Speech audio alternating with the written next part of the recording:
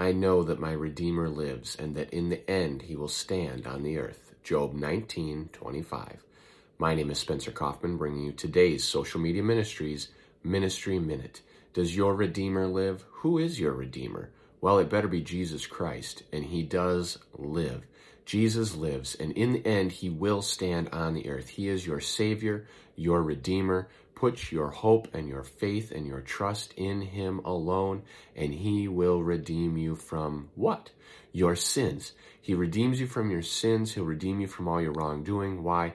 Because he has already been judged for everything you have done and will ever do.